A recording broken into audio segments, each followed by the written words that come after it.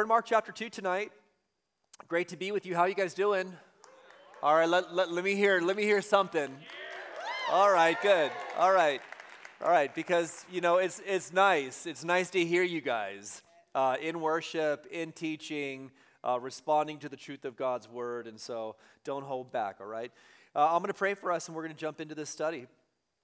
And Father, we thank you so much for this beautiful gospel account. Last week, we just reflected on how it is like a work of art, absolutely beautiful in describing and displaying your Son. And we pray tonight that you would reveal him to us, that we would, this is our prayer, Father, that we would see Jesus. And so tonight we pray that you'd give us eyes to see, that you'd give us ears to hear, that you'd give us a heart that is open and receptive. And truly, God, we pray tonight that if, in fact, our hearts aren't as open as they should be, that, God, by grace, you would work a miracle, and that you would bring the softening.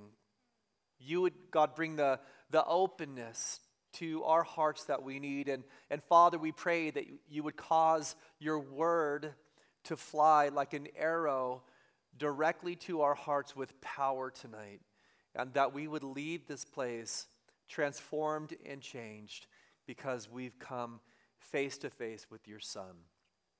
We love you, Father, in Jesus' name. Amen.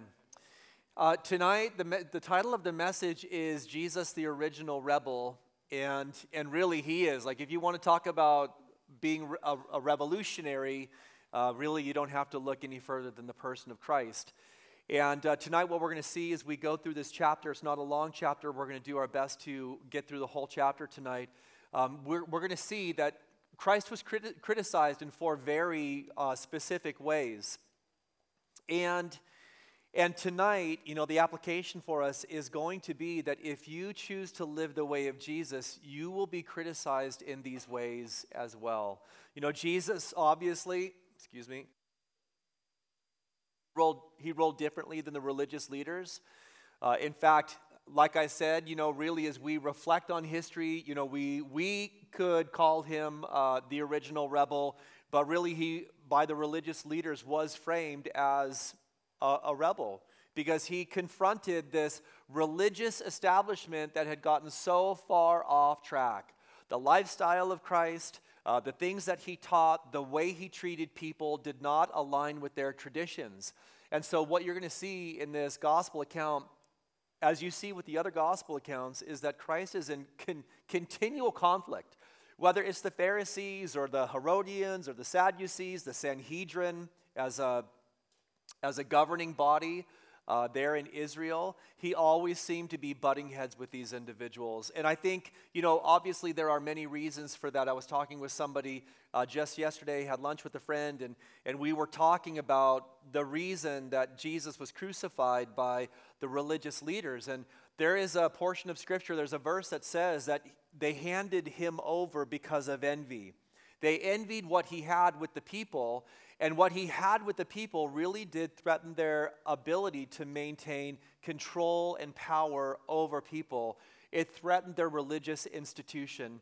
And so he was criticized and ultimately crucified for that. And if you choose to follow his way of life, you'll be criticized for these things as well.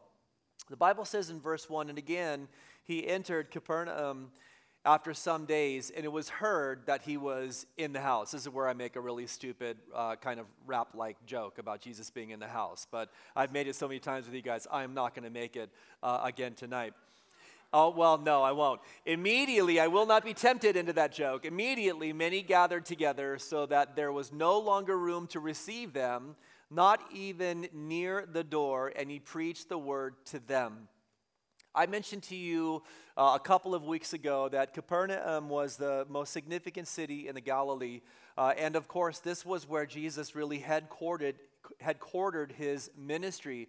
There was a particular house. We don't necessarily know whose house this was, but what made the house special was that Jesus was in it. And I know this is like not a one-for-one interpretation tonight, but I want to ask you, is Jesus in your house? Is Jesus in your house? Is your house a consecrated place? Is your house a house of peace? Is your house a home where the presence of Christ dwells? Well, Jesus, obviously, at this point in time, had become so popular that there were many people that were crammed into this, probably not, necessarily large home, but there were so many people in it that you couldn't even get inside any longer. Probably, if you rolled it up to this house, there were people partially falling out the window and people trying to, get their way in through the door, but really it was just packed. And what was he doing on the inside? Well, the Bible says he preached the word to them. I mentioned to you last week as we were talking about signs and wonders and miracles, and I may mention this again in just a minute. The signs and wonders and miracles that Jesus did always were supplying the evidence that what he was saying was from God. It was, in a sense, providing the proof that what he was declaring was from the Father. And yet we need to remember that the preaching of the word, while we're thankful that God works miracles, and let me tell you tonight, the same God that worked miracles 2,000 years ago is the same God that works miracles today. And in all of that, while we're thankful for the miracle, we remember that the preeminence, the priority is always given to the preaching of God's word. This was what he did. He was declaring to them the kingdom of God, and fundamentally, these folks were gathered together to hear the words that he spoke. I do wish, I was reading through this today and I was thinking, man, wouldn't it be so amazing to have a transcript of the sermon that he preached that day? And maybe heaven will be like that. Maybe we'll be able to say, hey, Jesus, you remember in Mark chapter 2 when you were hanging in the house? Jesus was in the house. There it is for you tonight. I couldn't help myself. And it wasn't fully disclosed what you said. Could you repeat the message, or is there a place where I can go get the archive of that? And maybe the answer will be yes, and that will be amazing. But what stood out to Mark, obviously not in the sense that the preaching of the word was insignificant, but there was a point he was going to make here, was this marvelous event. As he is preaching his sermon and declaring the kingdom of God, revealing God to the people, the Bible says in verse 3, then they came to him, bringing a paralytic who was carried by 4 men. And when they could not come near him because of the crowd, they uncovered the roof where he was. So when they had broken through, they let down the bed on which the paralytic was lying. And we talked about this a lot, right, over the course of years. What an amazing scene this must have been, right? I mean, absolute, when Jesus is preaching, for you old people, it's like an E.F. Hutton moment. Everyone's leaning in, is total silence, every single word, right? Liquid gold dripping from his mouth, being pulled in by the people, just the honey of God's word. And then all of a sudden, there's this clamoring. And then there's this scraping and there's this scratching, and pretty soon, right, in the main room of the home, dust and dirt and all sorts of other materials begin to fall down because roofs in those days were made of mud and all sorts of things like branches and leaves and twigs, all kind of compiled together. And so all of this stuff begins to fall there on the floor, and then a beam of light, begins to fall from the roof onto the floor as well. And pretty soon what you see is this paralytic man being lowered by his 4 friends to the very feet of Jesus. I mean, that would be pretty cool, wouldn't it? Like right in the middle of a Bible study, I'm just saying, here we are having a Bible study tonight, and then all of a sudden, there's a sound of a circular saw or something like that, a sawzall, and pretty soon a big square falls right there, hopefully not on your head, but then there's this dude that's lowered down, and what a picture this must have been as these friends recognized the need of their friend. And they did the thing that good friends do. They brought their needy friend to Jesus. Do you bring your needy friends to Jesus? Maybe today you were having a minute with a friend and they were just pouring their heart out, and there were all these difficulties and tragedies and crises that they're walking through, and you were faithful to listen. And then you wrapped it up with a, hey, bro, well, love you, man. I hope your day gets better and your life is good. And you just went on your merry way. That for sure is not how we ought to be living our lives as friends, right? I mean, what we ought to do is we listen intently, we consider what's being said, we share maybe a word from the Word to supply the guidance or the encouragement or the strength that that person needs in the moment, and then we do the most important thing, we pray. We pray and bring them to Jesus. You know, I think a lot of times what we have the tendency to do is when we hear a need from our friend, we say something like, hey man, I'll pray for you. And don't get me wrong tonight.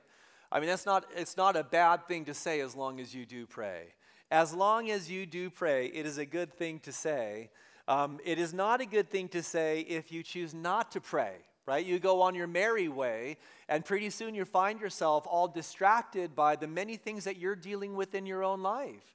And you know, you're not even cognizant of that need again until the friend comes back and says, hey man, have you been praying for me? And now you're stuck, right? Now you're really stuck because what do you say? I mean, hopefully you're honest and you're like, dude, I am such a loser.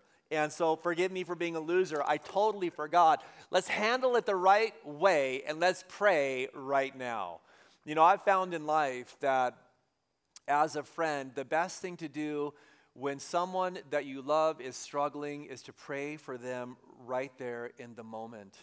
I totally appreciate, you know, so many things about these friends, but, you know, one thing for sure, two things tonight. One is that they brought their friend to Jesus. One thing, the second thing is this, that they were willing to break through the obstacle. There was an obstacle. They couldn't get him through the front door. They couldn't get him through a window. And so they found their way up onto the roof, and they worked hard to break through. There was no obstacle that was too great. And that, I do believe, truly was a demonstration of their love. Sometimes I think in our culture, as Christians, we're like snowflakes. You know, we melt when things heat up. We have the noble idea of serving and loving people and going the extra mile. We want to be the individual who loves people enough to see them through until the victory comes. And yet sometimes what happens is, you know, things get a little hot. There might be a little adversity. There's some obstacles and trials along the way. And instead of really fighting for the breakthrough, we find ourselves falling backwards and kind of melting under the heat. I pray tonight that our love for people would be so strong that we would see them through the difficulty, the adversity, the obstacle until the victory is realized. And that for sure is what happens here. The Bible says in verse 5, when Jesus saw their faith, so notice obviously it's plural, it's their faith. Maybe the friends and just the friends, or maybe the four friends and the paralytic. It's not necessarily clear. I think it would be fair to say all of them. But notice this, they all had faith that he was able to do what they were hoping he would do. Listen, what did they hope he would do?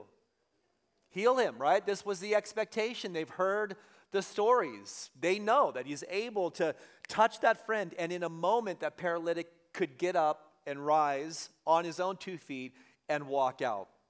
And yet Jesus says something so counterintuitive to them. He says this, when Jesus saw their faith, he said to the paralytic, son, your sins are forgiven you. Son, your sins are forgiven you. I wonder if in that moment some of them were thinking, wait a minute, we didn't bring him here for that.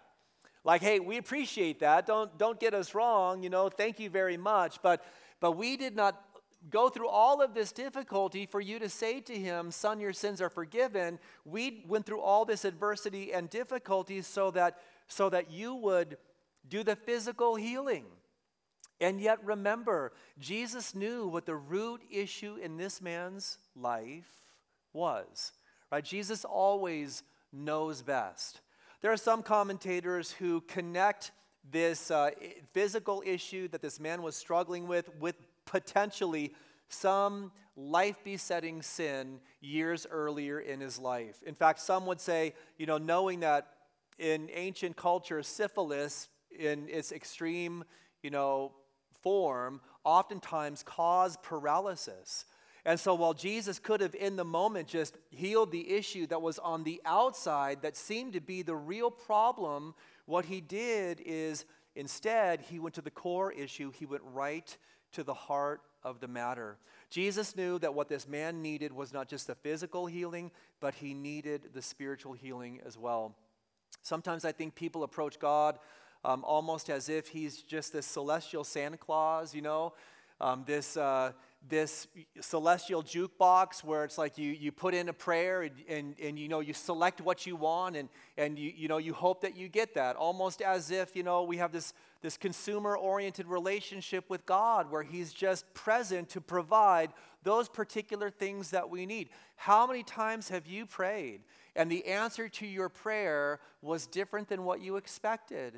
And in the process of that, you realized after you got through the frustration, right? After you got through the disillusionment, you're like, wait a minute, God, this isn't what I asked for. This wasn't what I wanted. And then as you settle yourself in prayer before the Father, and he works on your heart, and pretty soon what you recognize was the answer was in fact exactly what you needed. I mean, to the extent sometimes that, I'm sure there are things that you have prayed for in your life that you are thankful that God did not answer. Do you have any of those prayers where it was like, man, you thought you knew what the issue was, but the reality was it was something totally different. Jesus says something here that for sure was not only a surprise to the friends, it may have been in that, immediate moment a real surprise to the paralytic man, and it was absolutely a shock to the scribes that were there gathered in the house. There were religious leaders that were sitting in that house, and they were present to hear the teaching of Jesus, not because they wanted to learn what he had to say. They were looking for an opportunity to criticize him. The Bible says in verse 6, and some of the scribes were sitting there and reasoning in their hearts. So, they're not having a dialogue with each other. They're all pretty much probably thinking the same thing because it wasn't just one scribe. And there is this internal questioning that's happening on the inside that's not exposed on the outside. Of course, they thought they could get away with thinking these thoughts to themselves, not realizing that Jesus, in fact, knew the very things that they were thinking. And so verse 7 says, why? This was what they were reasoning. Why does this man speak blasphemies like this? Who can forgive sins but God alone? But immediately when Jesus perceived in his spirit that they reasoned thus within themselves, he said to them, why do you reason about these things in your hearts? Man, wouldn't that have been like disturbing in that moment? You're like, oh man, he totally called him out, right? Which is easier to say to the paralytic, your sins are forgiven you, or to say, arise, take up your bed and walk? But that you may know that the Son of Man has power on the earth to forgive sins. Do you know that tonight? That he has power on the earth to forgive sins. He said to the paralytic, I say to you, arise, take up your bed and go to your house. And here's the word, immediately he arose, took up the bed, and went out in the presence of them all, so that they were all amazed and glorified God, saying, we never saw anything like this. So they got this, big argument that's happening in their minds, and they're thinking, who does this guy think he is? Like, I can't believe the audacity of this man to say that he is able to forgive sins. Because there's only one, and they were right in this, there's only one who is able to forgive sins, and that is God.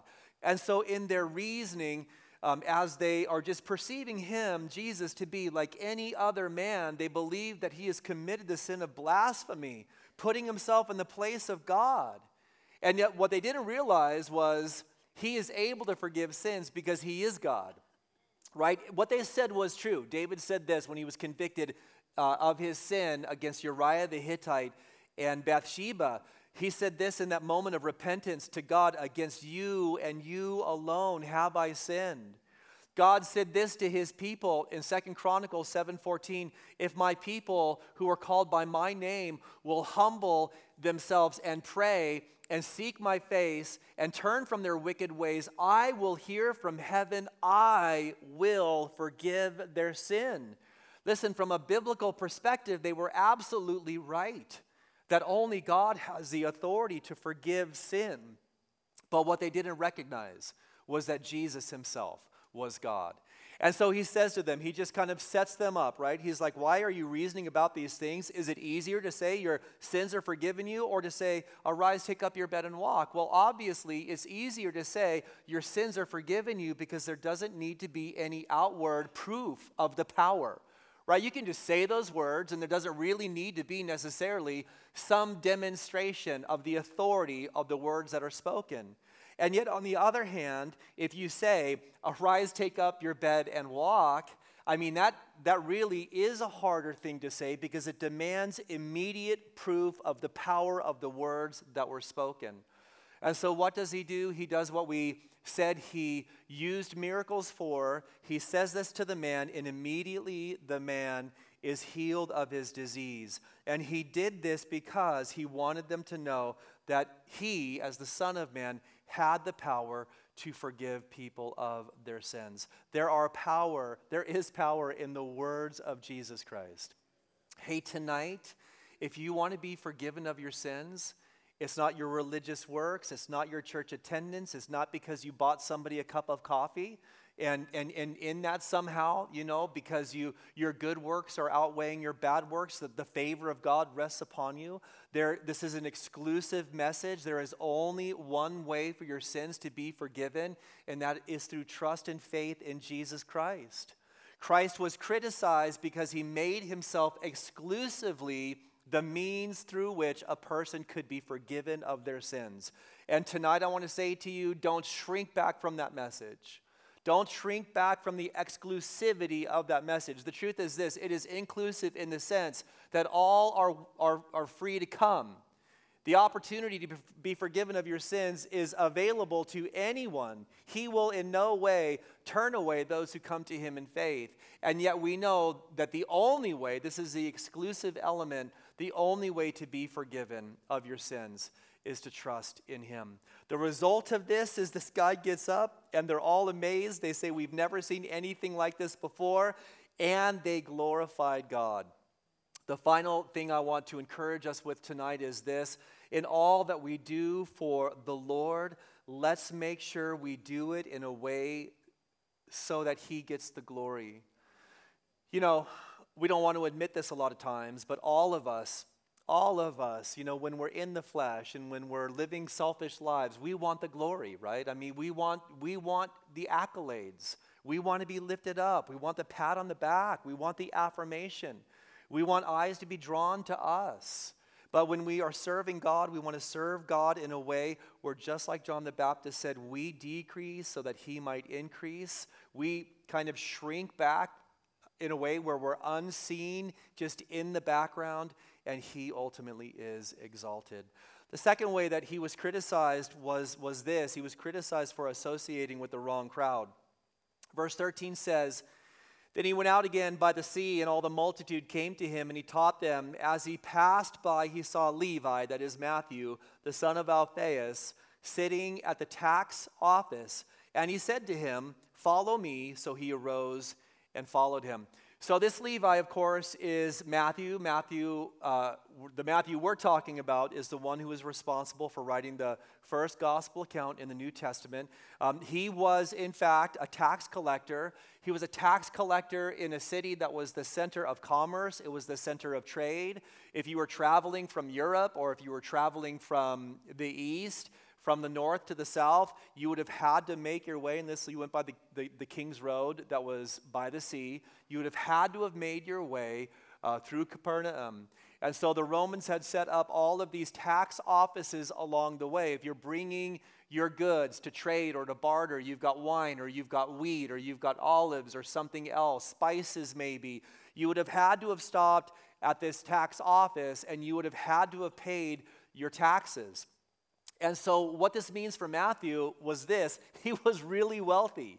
He was a very wealthy Jewish individual who was probably not just making money because he was working for the Roman government, but he was probably making more money because he was oftentimes charging more taxes than the people really needed to pay.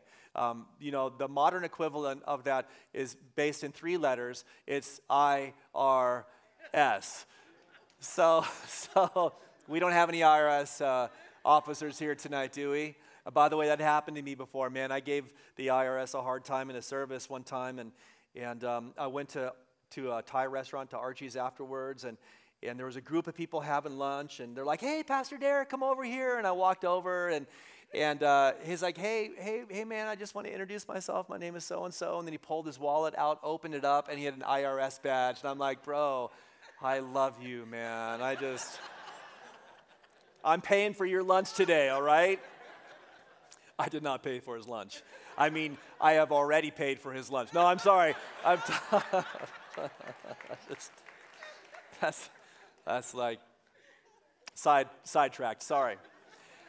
So listen, this is a big deal, all right, because I want you to understand some of these people, or some people here tonight might not know, like if you were a tax collector in this time, like I said, he was wealthy, he was Jewish, he was also considered a traitor because he was working for the Roman government. Remember, Jews during the time of Christ, they were not living in this great, moment of the history of Israel. It was very, very difficult because the Roman Empire had subjugated the Jewish people, right? They had gone in, they'd invaded their land, and they had subjugated them very brutally. Remember, Daniel describes the Roman Empire as just this horrendous beast, and for sure it was.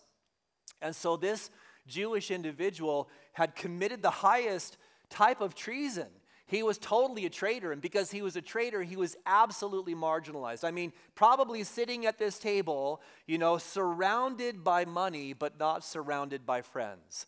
No one wanted to be Matthew's friend. No one had any interest in him, and we're going to see in a minute, the people that he hung out with were marginalized as well.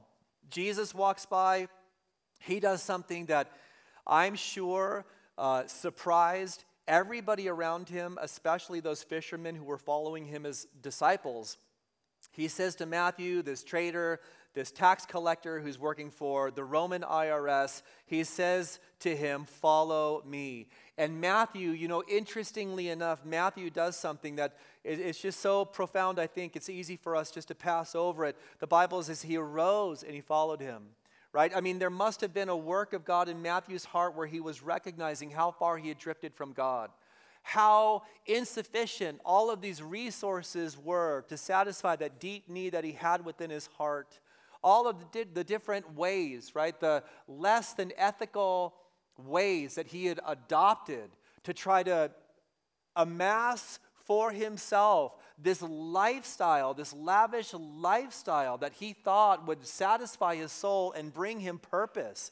I mean, the fascinating thing is here Matthew is sitting, and he really does, in a way, have a lot of the things that the world will say would make you happy, and he was an empty man. He was an empty man.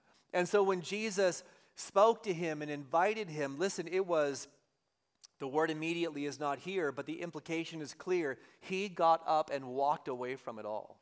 Maybe tonight, here you sit and you've heard the gospel, you've come to church. You know because you're so familiar with the message of the gospel, you know what it means to follow Christ. It means that you leave the world behind and you follow him 100% all in. And yet, there's something in your life that has hindered you. It's kept you from really being all in for Jesus, really making that step where you choose to follow him with all of your heart. I want to encourage you tonight to follow the example of Matthew, because you will be a disappointed, disillusioned person until you choose to leave it all behind and follow after the Lord. He gets up, he follows the Lord, and then the Bible says he invites him over for a meal. The Bible says in verse 15, "Now it happened as he was dining in Levi's house, that many tax collectors and sinners also sat together with Jesus and his disciples. For there were many, and they followed him. And when the scribes and Pharisees," here we have the religious elite that represent the institution, "and when the scribes and Pharisees saw him eating with the tax collectors and sinners, they said to his disciples, 'Man, this is awesome. We love how accepting he is of people. We want to be more like Jesus.'" No, they say, "How is it?" Right? Just the voice of criticism. How is it that he eats and drinks with tax collectors and sinners? And when Jesus heard it, he said to them, those who are well have no need of a physician, but those who are sick. I did not come to call the righteous, but sinners to repentance. So Levi does something that, I think just really does represent how approachable Jesus was. He invites Jesus over to his house. He calls all of his friends, right? All of the crew that he is regularly running with and hanging with. I mean, these were the marginalized people. These were the people that the religious elites looked down their self-righteous noses at. These are the people who aren't welcome in the synagogue. These are the people who probably can't attend a sacrifice in the temple. These are the people who are criticized and ridiculed, kind of those who have been considered outcasts in the community. And here we find Jesus sitting in the midst of them, accepting them. Listen, I'm not saying he accepted their lifestyle, but he embraced them. He was an approachable individual to the extent where Levi was willing to invite him to his home and then invite all of his friends to come and to hear about the kingdom of God. I want to remind all of us tonight that Jesus goes after everybody. He goes after everybody, especially those who are despised and rejected. It's a kind of a sad thing to say, but there are times where I think, man, Lord, who are you really desiring to reach in the culture today? And my way of discerning that is to look at who the church is rejecting. Because if you look at who the church rejects, those typically are the people that God is going after. God help us. God help us to not be like the Pharisees and the scribes. He was present in the midst. He was loving them. He was being a light to them. He was sharing the kingdom with them. Years ago, this was maybe, I'd been saved for 2 years. I went back to the town I grew up in. I was in a friend's wedding, and we were sitting at the table at the reception, everyone who was in the wedding.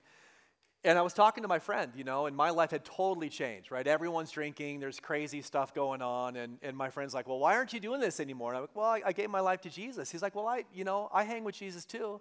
And I'm like, that's great. He's like, yeah, I go to this organization. I'm not going to say the name of it tonight. And it's awesome, man. We drink and we play cards because that's what Jesus did, right? We get drunk because the Bible teaches that Jesus hung out with sinners. And he played cards and he drank and he got drunk and he partied. And I'm like, dude, what Bible are you reading, right? What Bible are you reading? Like, how dare you hijack his expression of love?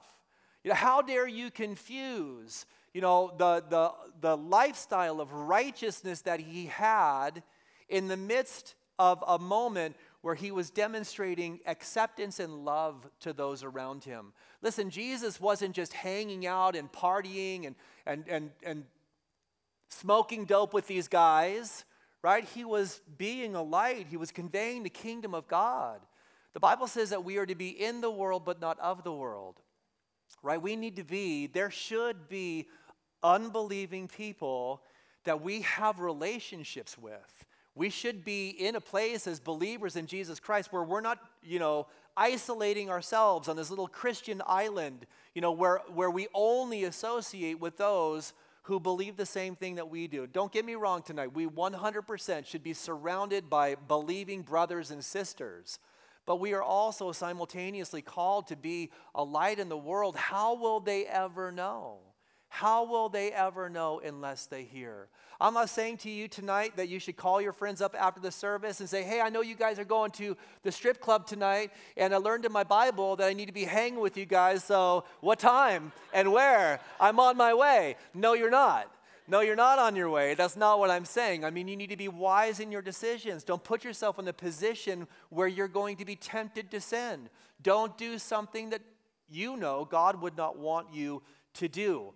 But also, don't be in a place where there's this religious self-righteousness that causes you to marginalize people who are the object of the love of Jesus Christ. Matthew was ready.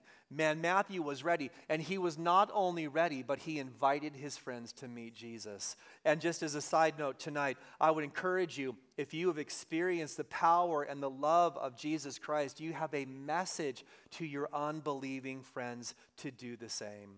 He was criticized for associating with the wrong crowd, and you may be criticized as well as you reach out to those who the church has rejected. Verse 18, the third thing is this: he was criticized for not following other people's traditions.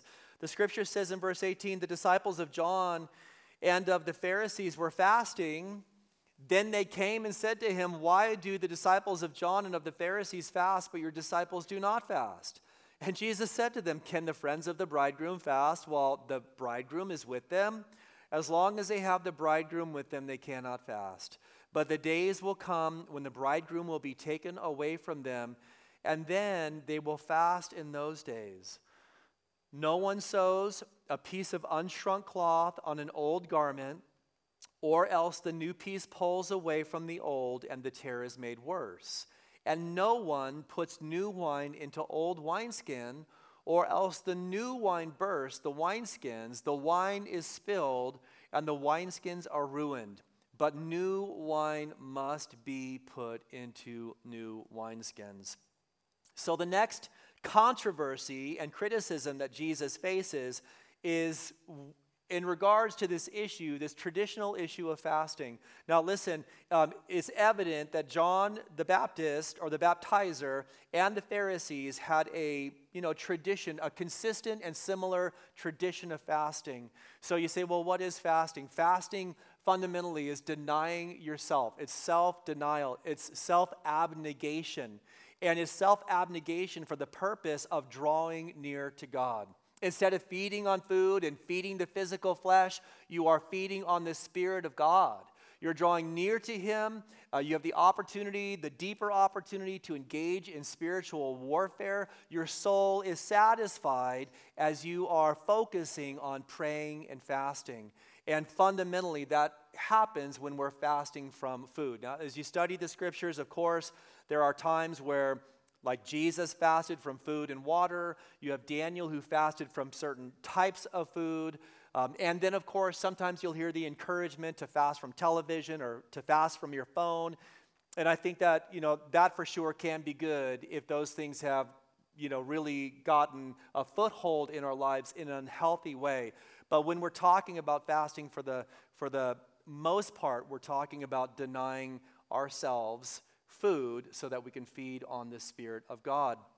There was a tradition for John's disciples and then also the Pharisees that they would fast on Mondays and Thursdays. And so everybody knew this, right? I mean, it was evident to everybody. Oftentimes, they made a big deal out of their fasting because, they would kind of wear it on their face so that everybody would know how religious they were.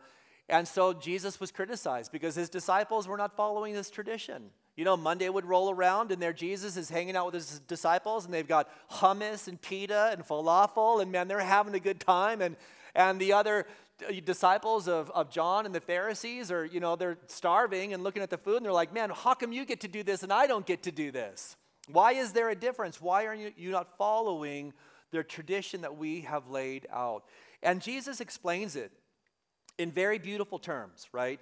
Because he is the bridegroom. He likens the whole situation to a wedding.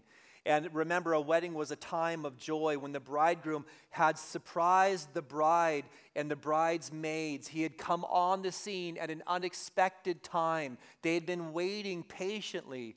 And then, of course, as he is come, there's a 7-day celebration where there's just absolute joy.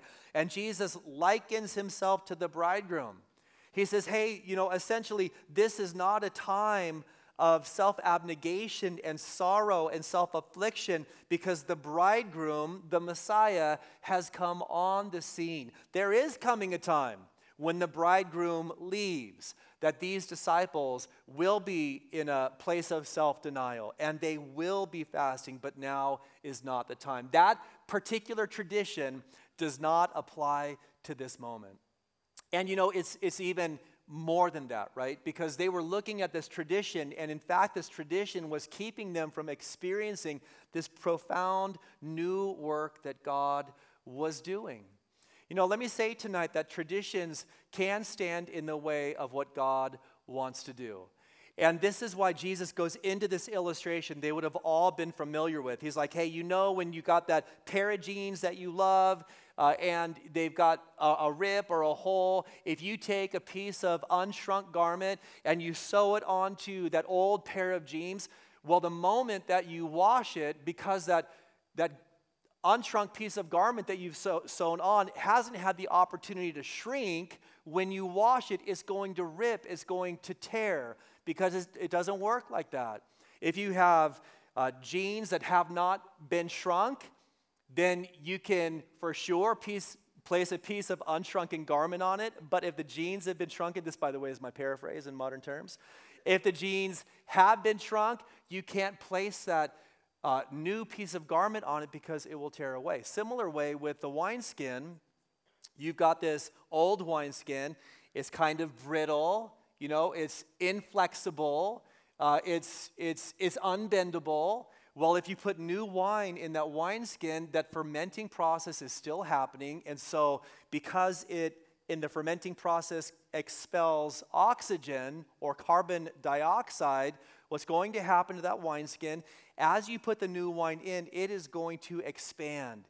And if you put the new wine in the old wineskin, ultimately, because it's brittle, it's inflexible, it's not malleable, it can't change, it's unwilling to change, it's settled in its state, it's unwavering in its condition, ultimately it is going to burst, and you're going to find yourself in a place where that new wine is spilled everywhere. And so what in the world is he saying? He's saying this: listen, these traditions that you have set up and institutionalized, this new thing that I am doing, there is no way to fit this new thing within the traditions that you have established.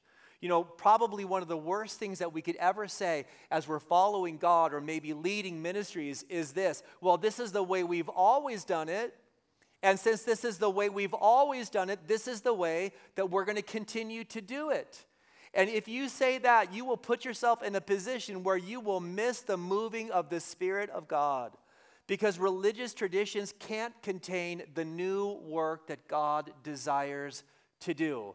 You will see that new work happening in other people's lives, and you will criticize them because they're not following the traditions that you have established almost to the same level as the Word of God. What a sad thing to think that some of these people had been anticipating the coming of the Messiah, but because they were so settled in what they thought to be the only way that God could work, they completely missed it. What a sad thing to think.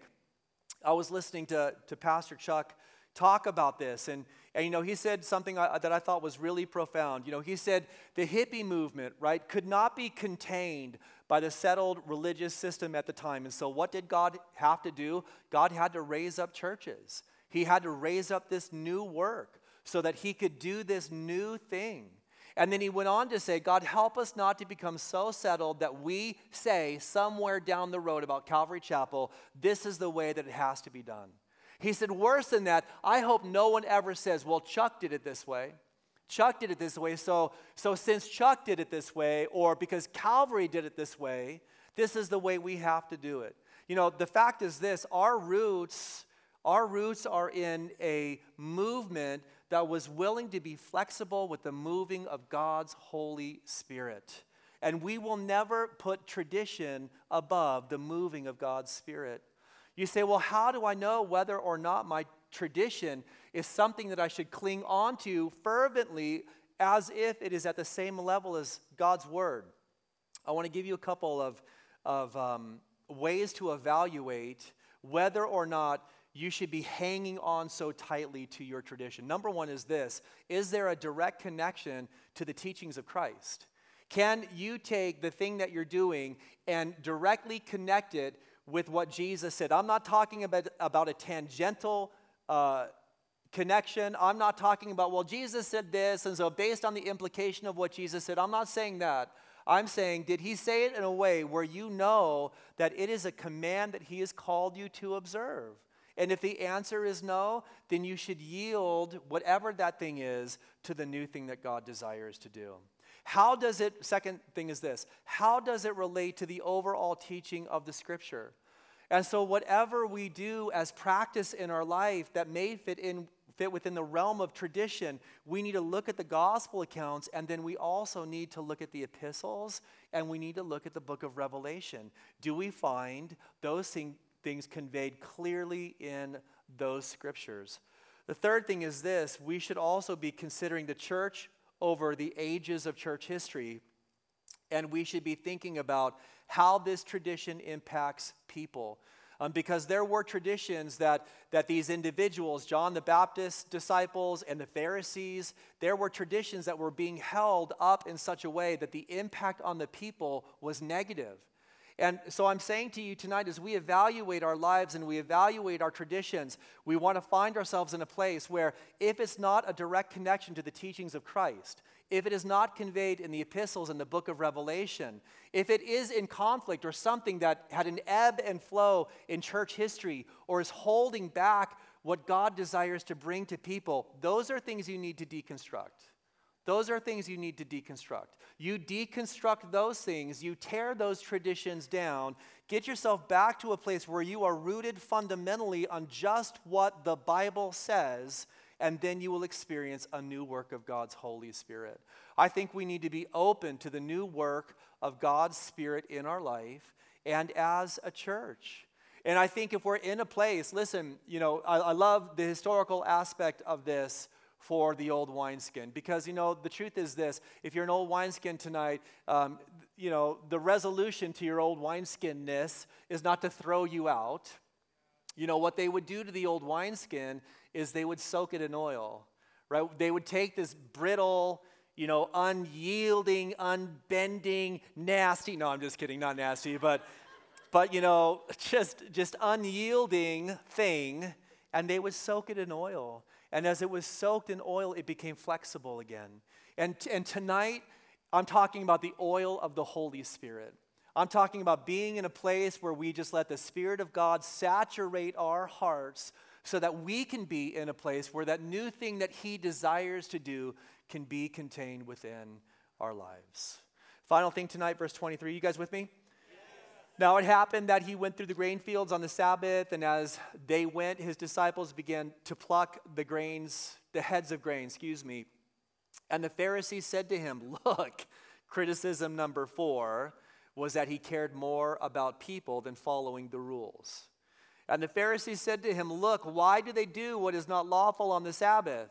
But he said to them, have you never read? Don't you guys read your Bibles? Have you never read what David did when he was in need and hungry? He and those with him, how he went into the house of God in the days of Abiathar, the high priest, and ate the showbread, which is not lawful to eat except for the priests, and also gave some to those who were with him. And he said to them, the Sabbath was made for man and not man for the Sabbath.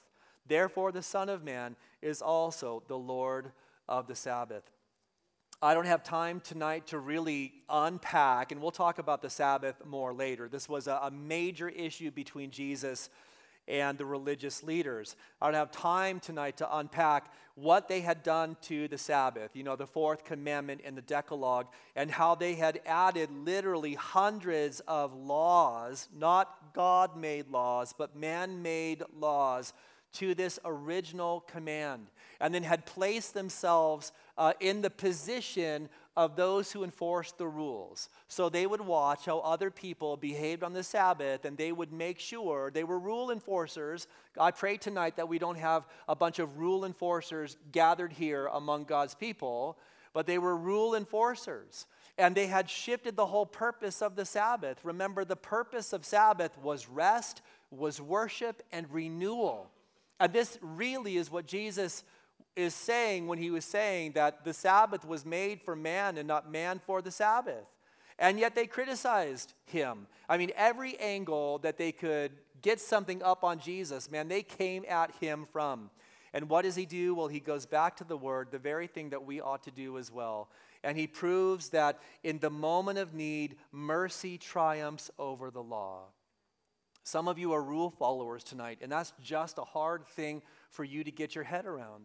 You know, even when there is a need for someone to experience mercy and help, you are so committed to the rules that you can't even find it within the capacity of your personality to break a rule for the purpose. And I'm not for sure tonight saying that we just have the liberty at our own discretion to break any rule that God has laid out. Obviously, that's not what Jesus is saying, and that's not what I'm saying either.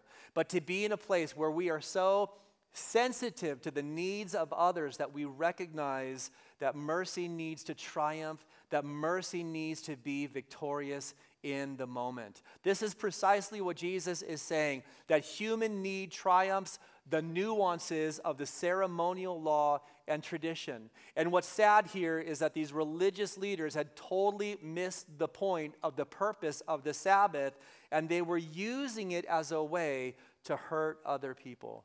I want to encourage you tonight, listen, obviously, there's a direct application for that. Before I get to it, I want to remind you that there is wisdom in observing the Sabbath.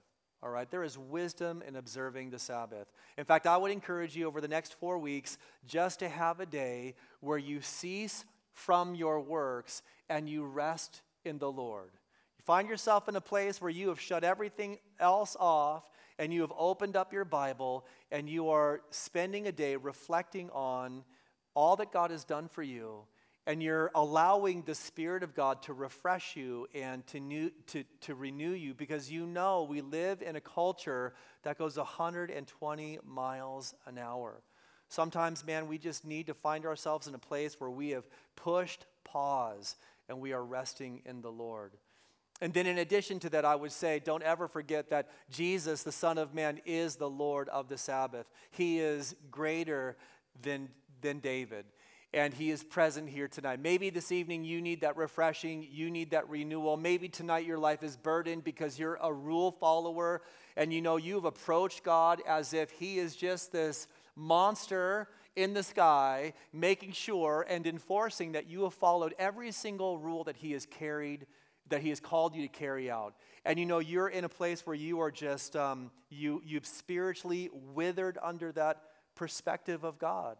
And tonight he wants to refresh you. He wants to renew you. He loves you not because you keep the rules, but because you put your trust and faith in Jesus Christ. You belong to God. You're his son or his daughter. And he takes pleasure in you because you are the apple of his eye.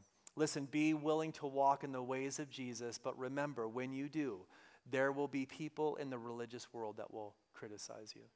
We love you so much, Lord, and we're thankful tonight for your word, thankful that you speak to us and that we can just consider the beauty of your life, and we can learn and not just learn things about you, but we can be refreshed by you and renewed.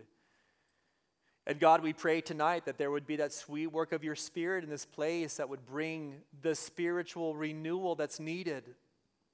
God, the hope where there's discouragement and self-condemnation. Father, I pray tonight that for those of us maybe who have just held back following you because we're hanging on to something this world has to offer us, tonight I pray would be the night that those in this room are just loosed from that inconsequential issue, and that they would discover their fulfillment and life in you.